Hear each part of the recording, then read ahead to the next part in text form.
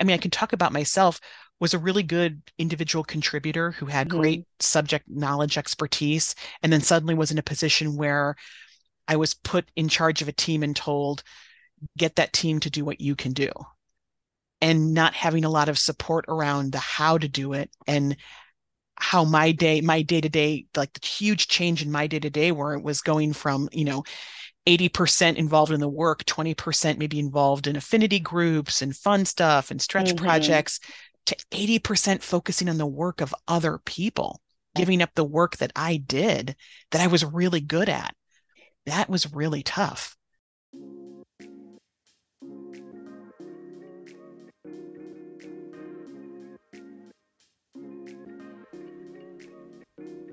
Welcome to Manager, a podcast about the experiences of people leaders and how we can enable them to lead engaged, healthy, and high performing teams.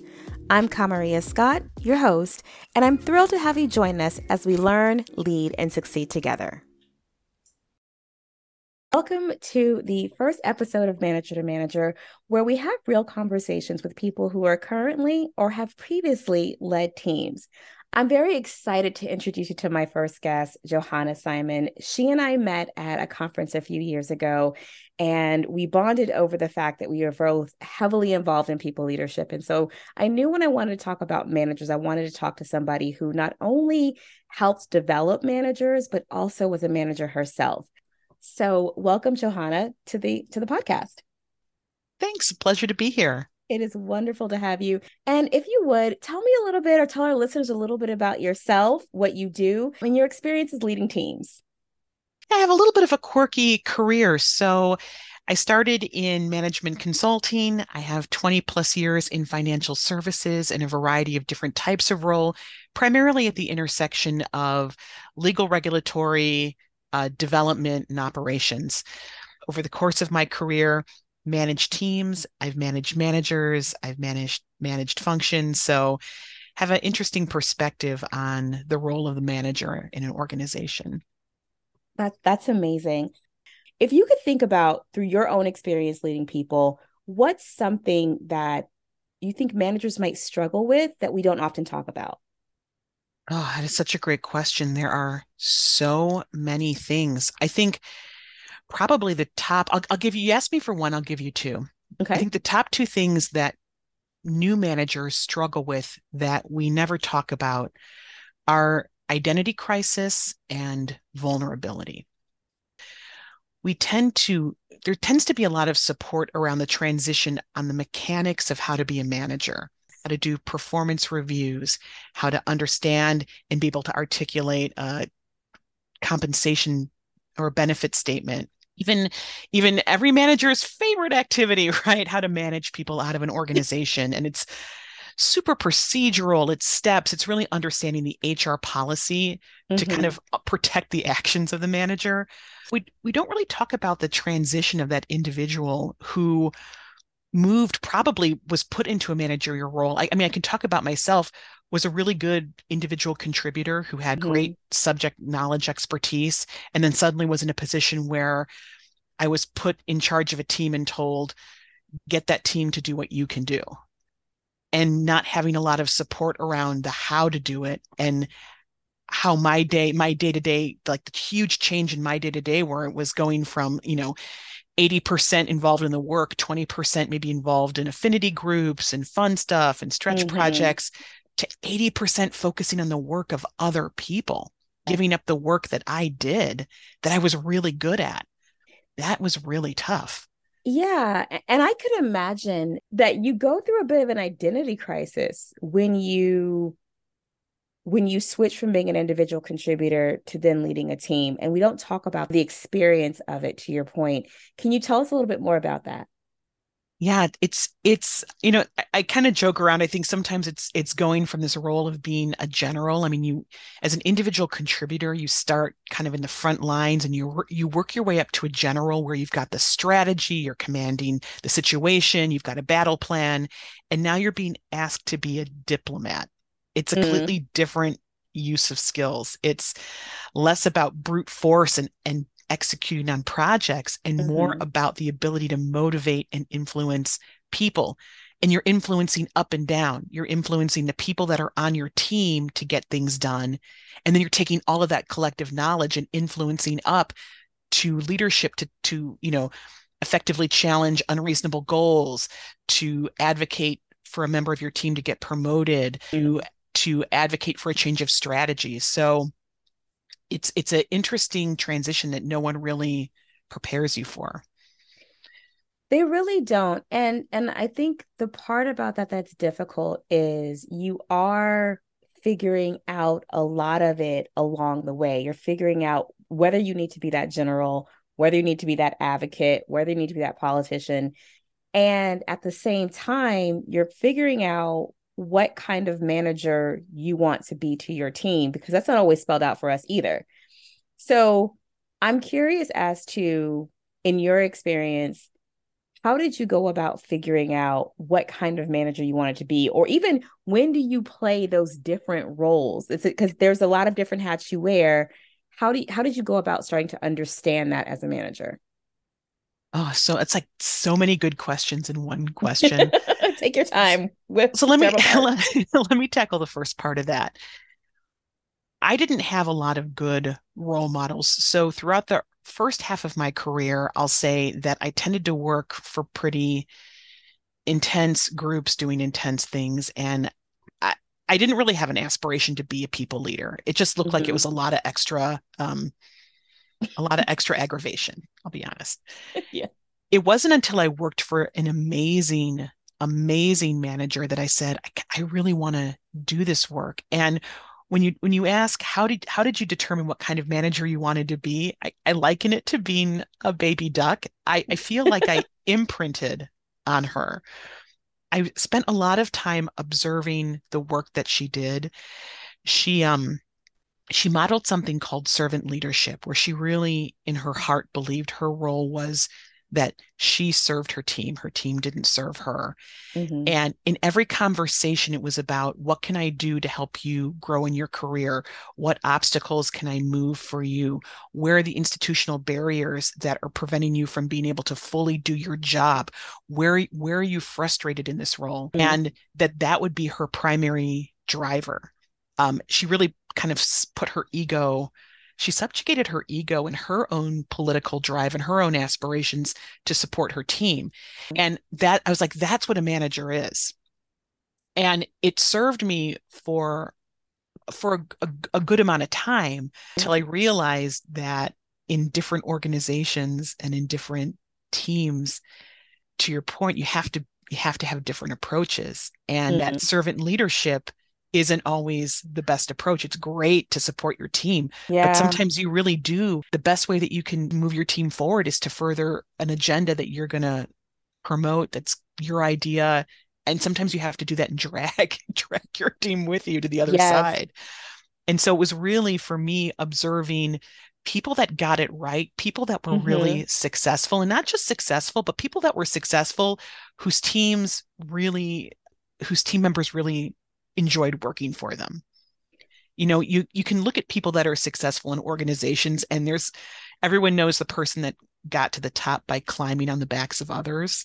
But there are some folks that are incredibly successful, and the people that work for them will follow them to the ends of the earth. Those are the managers when they leave an organization, and even though they sign a People non-compete follow agreement, them. people follow Yes. them. And you're like, why would someone leave? And you're like, because they had the world's best They manager. did. And I always say, there's that saying that people leave, they don't leave organizations, they leave managers. And I Yes. sometimes, when I am coaching managers, I often try to ask, are you the kind of manager that they would leave the organization for? Because that's really who you want to be. You want to be the person that not drives people away from your organization, but that people are willing to follow you wherever wherever you go. I And want to that go. is, I was going to say, that's really hard work. It is. It absolutely is. And I want to go back to something that you said, because again, you and I have a background in leadership development. So we know we spend tons of time training managers. But what you said about you imprinted on your manager. So the example that, she set for you was kind of how you thought you should be a manager. And I don't think we talk about that enough in the conversation around managers. And how we allow or encourage managers of, I'm going to say, varying effectiveness Mm-hmm. to remain in an organization, because to the extent that someone is a good manager or is an effective manager and someone like you will imprint upon them, there's also someone who is not an effective manager who is becoming the role model for other people. So is there anything, that jumps out at you, or where we think organizations maybe miss the boat on the importance of role modeling to develop new young managers? Yes. Oh gosh. There's a lot in here. So one is around kind of acknowledging that managers need to have a certain level of professional maturity, which is something that no one ever tells you, but is absolutely true. And to your point about, I was hazed, so I'm going to haze other people. When I first came to Mm-hmm. the team, I got the worst work possible, so I always give the worst jobs to the new person. Yes. Like that just to me displays a total lack of professional maturity. And I think as leaders, when I look at the folks that I have managed, my goal has always been that they should have an easier time in the institution than I did. Right? My Mm-hmm. goal is that I got to where I got, and my dream is that one day I'll work for someone that worked for me, that they will be able to Mm-hmm. take whatever the best I can give them and evolve even more, and I will have the privilege of working for them. And that would be like the greatest dream of my life. Yeah. And and not to be jealous of the success of the people that work for you, because if you do your job correctly, you should be hiring better, more capable, and more talented people than you are. And if you are not bringing those folks into the organization, what are you doing? What are you Like, doing? I'm not hiring my replacement. I'm hiring my boss's replacement. I'm hiring a person Mm-hmm. that I see will evolve and jump frog over me into a leadership role. Yes. That's who we need to be bringing in. So you need to let go of your ego, and Mm-hmm. being a manager is not getting to be superior. It's not controlling what people do. It Yes, is a nurturing type role. it is. It is. You sound slightly passionate about it, just a little bit. I mean, and then the other piece of that I think organizations are starting to do is talk about empathy. You know, there are a lot of different ways and a lot of different styles you can be as a leader, but one universal truth is that you have to lead and have and language and listen with empathy. And if you can't display basic empathy, I think it there you will have an inability to manage people. If you can't see things from their perspective, if you Yeah. can't take a step back from your own ego, you're not Mm-hmm. going to be successful. Especially, I think, especially with newer and younger generations of the workforce, where there is an expectation that you care about them as the whole person. I think in previous generations, we kind of kept our private lives separately. And I just think now there's such a melding in people bringing their whole selves to work. I mean, we've had years of now work being literally in our living rooms. And so it's not possible to not care and to not empathize with the people that you're working that work for you. Sort of going back to what you said about in different organizations as a manager, you have to sort of look at the landscape around you and figure out what kind of manager you have to be. How have you navigated kind of taking stock of yourself as a manager and then saying, these are some areas where I need to grow? And how might somebody else do that? Yeah. So I'll say, let me lead with you have to not be naive. And for me, part of it was losing a little bit of that naivete that if I work really hard, I'll be Mm-hmm. rewarded. If I, keep my head down and make my boss look good and do my job, everything will be fine. And ignore all the political spectrum around me, right? Ignore the Mm-hmm. culture of the company that I'm at. That's actually really naive. And so for me, part of it was really beginning to understand what motivates people, right? People are motivated by power. People are motivated by prestige. People are motivated by money. People are motivated by work-life balance. Everyone is motivated by something different, whether it be the people that work for you or the people that you work for. And I think part of that growth is beginning to understand what it is that motivates people and how you fit into that, right? So Mm-hmm. can't always, I mean, understanding when you have a message, how you're going to I mean, that's like executive comms 101, understanding what's going to motivate that leader to drive action. You have to tailor your message and tailor your approach. So it's a long-winded way of saying open your eyes and open your ears and really understand the organization you're in. That's really great advice.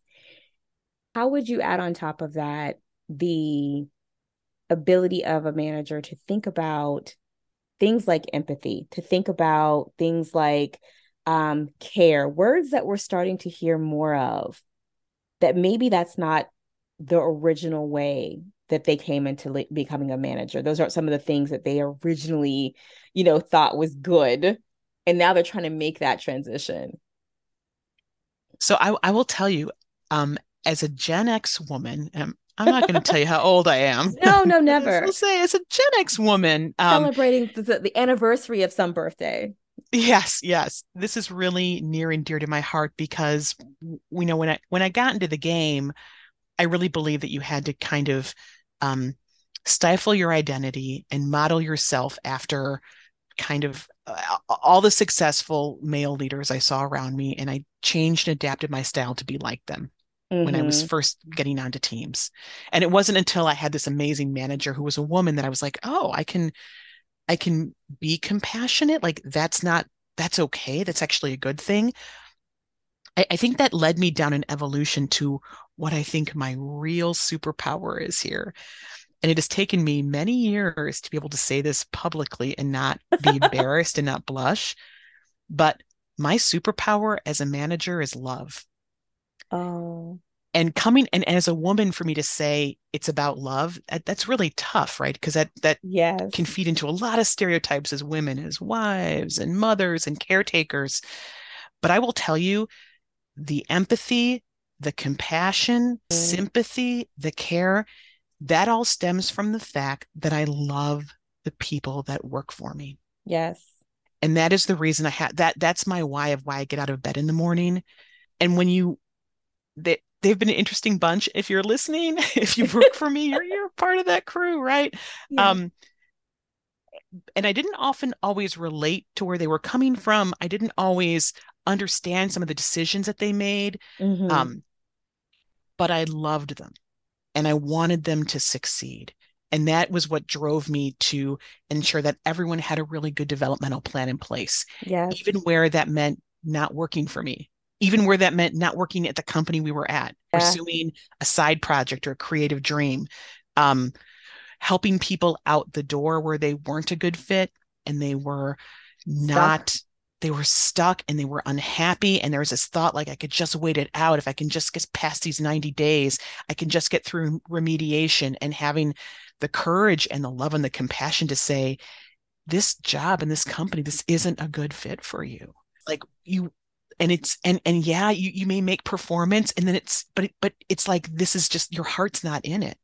Don't you want to be somewhere where you can be your authentic self and love the work that you do and feel really good about it?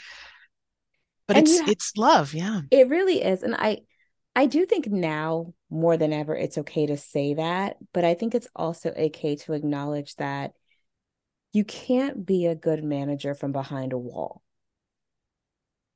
My one of my Yep. favorite sayings is managing is a full contact sport. Like you got to get in the game. And you can't manage people and not genuinely care about whether or not they are successful, whether or not they're okay in the role. And even sometimes, helping them to figure out what's a better fit is compassionate, it is care. And it's something I know that a lot of managers do struggle with. They struggle with those difficult conversations, but it is a compassionate way of helping them find what is right for them. So I love that you come from that place and that you can say that now, because it's an expectation, I think, of managers that we care enough that we don't manage from arm's length, and that we are willing to be emotionally involved appropriately, of course, with See, with leading love our your teams. people, don't love your people. Um, Exactly. and it's interesting because I have seen over the course of my career where where I've had peers, right? I've been on leadership teams with other managers, and within this management team, right, there's this the us versus them, where it was the managers versus the teams. And I think when you're a manager, the us is always you and the team. The Yes. them should be everybody else, but you shouldn't. And I think that's a little bit of this kind of prestige, like, oh, I'm a manager and I order people around. And it's such an outmoded way of thinking. Yes. My pod has always been the people that I work with. And in fact, I don't say when I would speak on panels and I would go and we do introductions in team meetings, I would never say I lead the team. I'd always say I work with X, Y, and Z. It's always I work with, right? They don't, the success of the team is my success. My success is the team's success. Like we're a complete unit together. And I think that is again where that love comes into play, that you have to love and have passion to like make sure everyone succeeds. And I wanted to add to that. Earlier you said something about, your second key point 20 minutes ago Oh, was about vulnerability. And I think there is something about vulnerability in not positioning yourself as the leader, but amongst the team, and acknowledging that in some spaces you might even be on the same level as people who work for you. So can you yeah. speak to that? Yeah, the vulnerability plays out in a couple of ways. One is in your willingness to take feedback. And as a leader, I will approach my teams and say, this is the approach I'd like to take, but hey, what's your take on this? Does this work? Is this work for the team? Something as Mm-hmm. simple as, do the flex hours that we work? Do the deadline dates work? Does this approach work? And then creating a situation where folks can actually give feedback and we can talk about it. Because I don't want to assume just because I'm the manager, my idea is the best idea. Mm-hmm. The second kind of area around vulnerability is to come clean when I get it wrong. And, you know, there are times where being a manager, you make 100 decisions every day. And you have to sometimes make quick decisions based on whatever information is in front of you. And sometimes you make a wrong call. And I think it's the ability to go back to the team and say, I think I committed us to something that may be difficult, but, like, help me. Like, where did I go wrong? And then going forward, you know, how can I get the information that I need to make a better decision? But I'll say I made a mistake, and that's Mm-hmm. okay, right? Because it's not the making of the mistake, it's how we rebound from that and how we get better Yes. every time. And then I think the third piece to your point is to acknowledge I want to bring in smarter, more talented, and more capable people than me. And I'm not afraid to say, I brought you in for this reason. I think you're amazing. And I can learn from you, right? Yes. So especially for new joiners outside an organization, I can give you a bunch of institutional knowledge. I can give you the shortcut on how to get onto the best Slack channels. There's like a lot of things I can tell you about the leadership, how things are set up, the strategy. But I want to know from you, right? You have cutting edge information. You're speaking at conferences. You have industry information. You just got a graduate degree. Let's share that with the team. Let's all get smarter and let's all benefit from your amazing knowledge. So I think those are some of the ways I think vulnerability plays out in a really positive way. Oh, and I'm going to throw in a bonus. Yes, we Um, love bonuses. bonus, right? So also I'm a mom and I'm a working parent, and I sometimes I gotta like shut down at 4:30 to get to my kid's recital. And sometimes, I don't want to work on the weekend. I want to go hang out and go to the park and have picnics. So there's a lot of things I want to do too. And I think sometimes I think managers feel like they have to set this really high bar of extreme professionalism and Yes. not allowing their humanness to come into play. Mm-hmm. And I try to make sure my folks know, like, hey, like I've got a holiday coming up or an event coming up, or, this is what's on my mind, or, I'm a little distracted right now because I got to get through this parent teacher conference. I'm okay being a full human in front of my team. I want the same from them. So I know, like, if this isn't a good week for you, you've got a kid that's sick, like, let's talk about it so that we can move the work the right way. What I love about what you're saying is, as the manager of a team, I do believe that it's my job to set the tone. So if I am open and vulnerable, they will be open and vulnerable. If I laugh during meetings, they will laugh during meetings. If I'm consistently buttoned up, they will follow suit. And so that awareness of not just vulnerability, but any tone that I set, more likely than not, they're going to follow that. So there is a need to be deliberate about what I put forth, the energy I bring to the team, because that's more than likely going to set the tone. And I try to honor that awareness and make sure that it's always, you can be human. We can get this work done and laugh. We can be, okay to talk to each other as we get this work done. But knowing that, whatever I do first, they're going to do next. And that responsibility and that weight is on me. Yeah, I mean, there's like I have a quick story around that. There was a team, I used to kind of come up with our week, what we were going to do every week, and I would send something out on Sunday nights. And finally, someone sat down with me and said, like, hey, this is super stressful for us because we know you're going to send it out Sunday night. So we all feel like we need to be logged in on Sunday night to read your message. And I was like, Mm-hmm. oh, no, I'm getting it done Sunday night because that's good for me. I don't expect that you're going to like, I don't want you to respond back to me on Sunday. Like, let's talk about it Monday. Um, and this was before people started adding that footer to emails that said, I'm Yes. sending this at a convenient time for me, which now is like Mm-hmm. ubiquitous. Everyone has them. But Yes. I'm like, children, gather around. There was a time. There was a time back when we didn't have these things. And Right. and there was an expectation that you, when your boss sent you a note, you would respond back Mm-hmm. immediately. And so I stopped. I continued to write the emails on Sunday, and then I scheduled them in Outlook to mail them out Monday morning so that folks wouldn't get stressed about the timestamp on a Sunday. And it's something as simple as that. As a Yes. manager, it's like little actions like that that Yes. really can speak volumes about who you are. Yeah, because I think one of the things that I teach to managers or have taught to managers in my L&D days was the importance of understanding cueing. Everything that you Mm, say and do is a cue to somebody, whether something is permitted or not, whether it's a norm or not. It's very unconscious, but it's if I am logged in on and emailing Sunday night, it's a cue that we should be working on Sunday nights, even if it just makes me comfortable because I get Sunday night jitters or I just like to be prepared.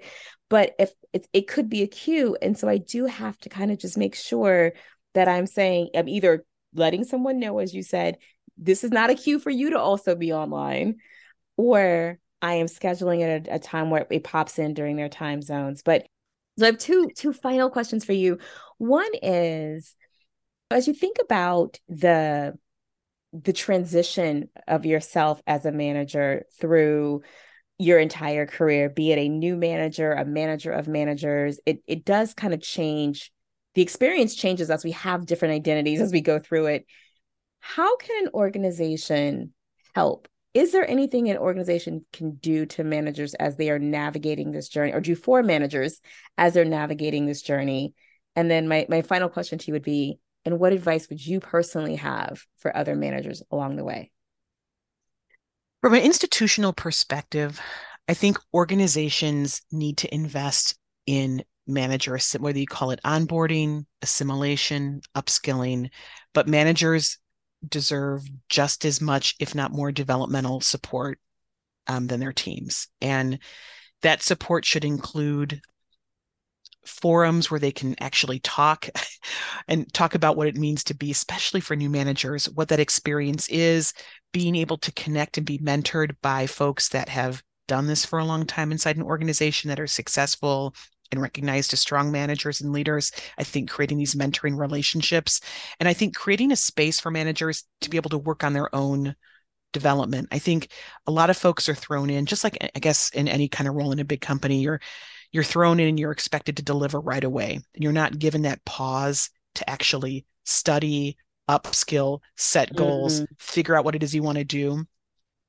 Give your managers a little bit of space to breathe and make yes. it really clear, exquisitely clear, excruciatingly clear what your expectations are on these managers, what you need them to do, and make clear direction.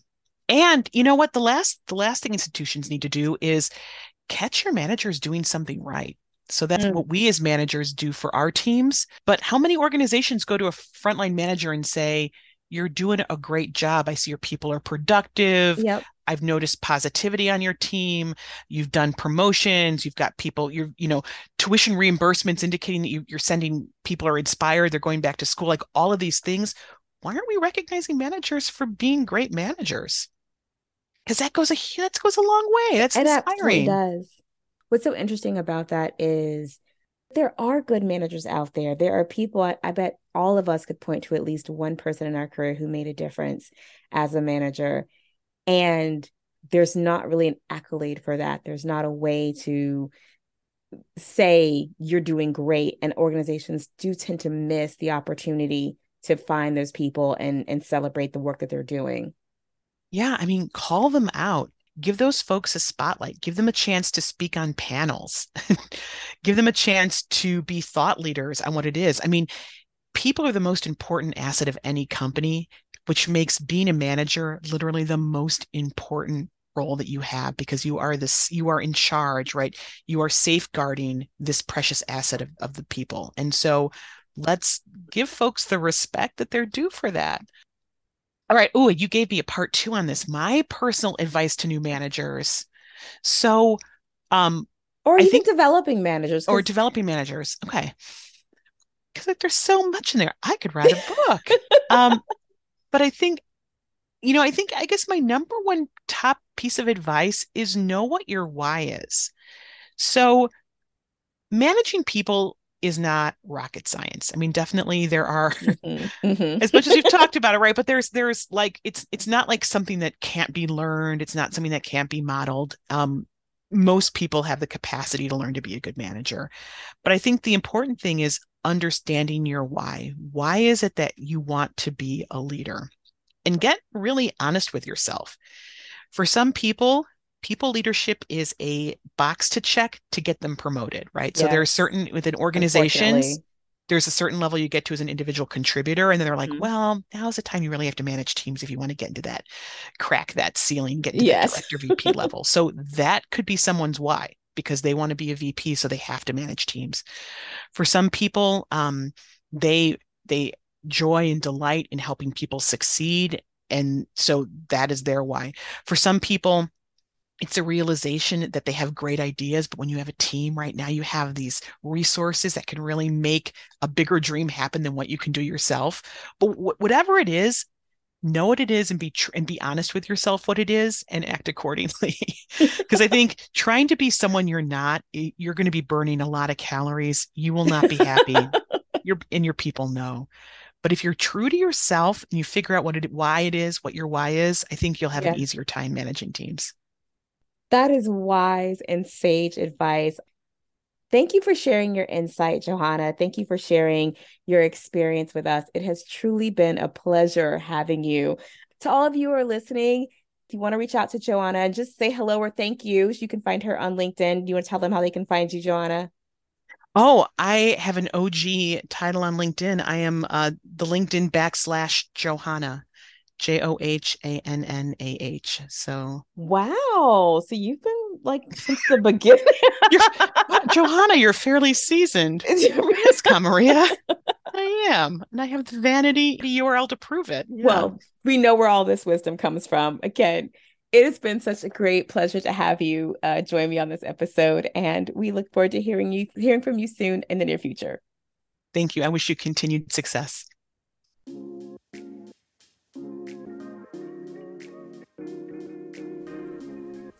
To all of you listening, thanks for hanging out with us. I hope you enjoyed the conversation. If there's a manager in your community who you think might also enjoy it, please feel free to share the episode. I hope it encourages you to take care of yourselves and each other. We'll see you next time on Manager to Manager.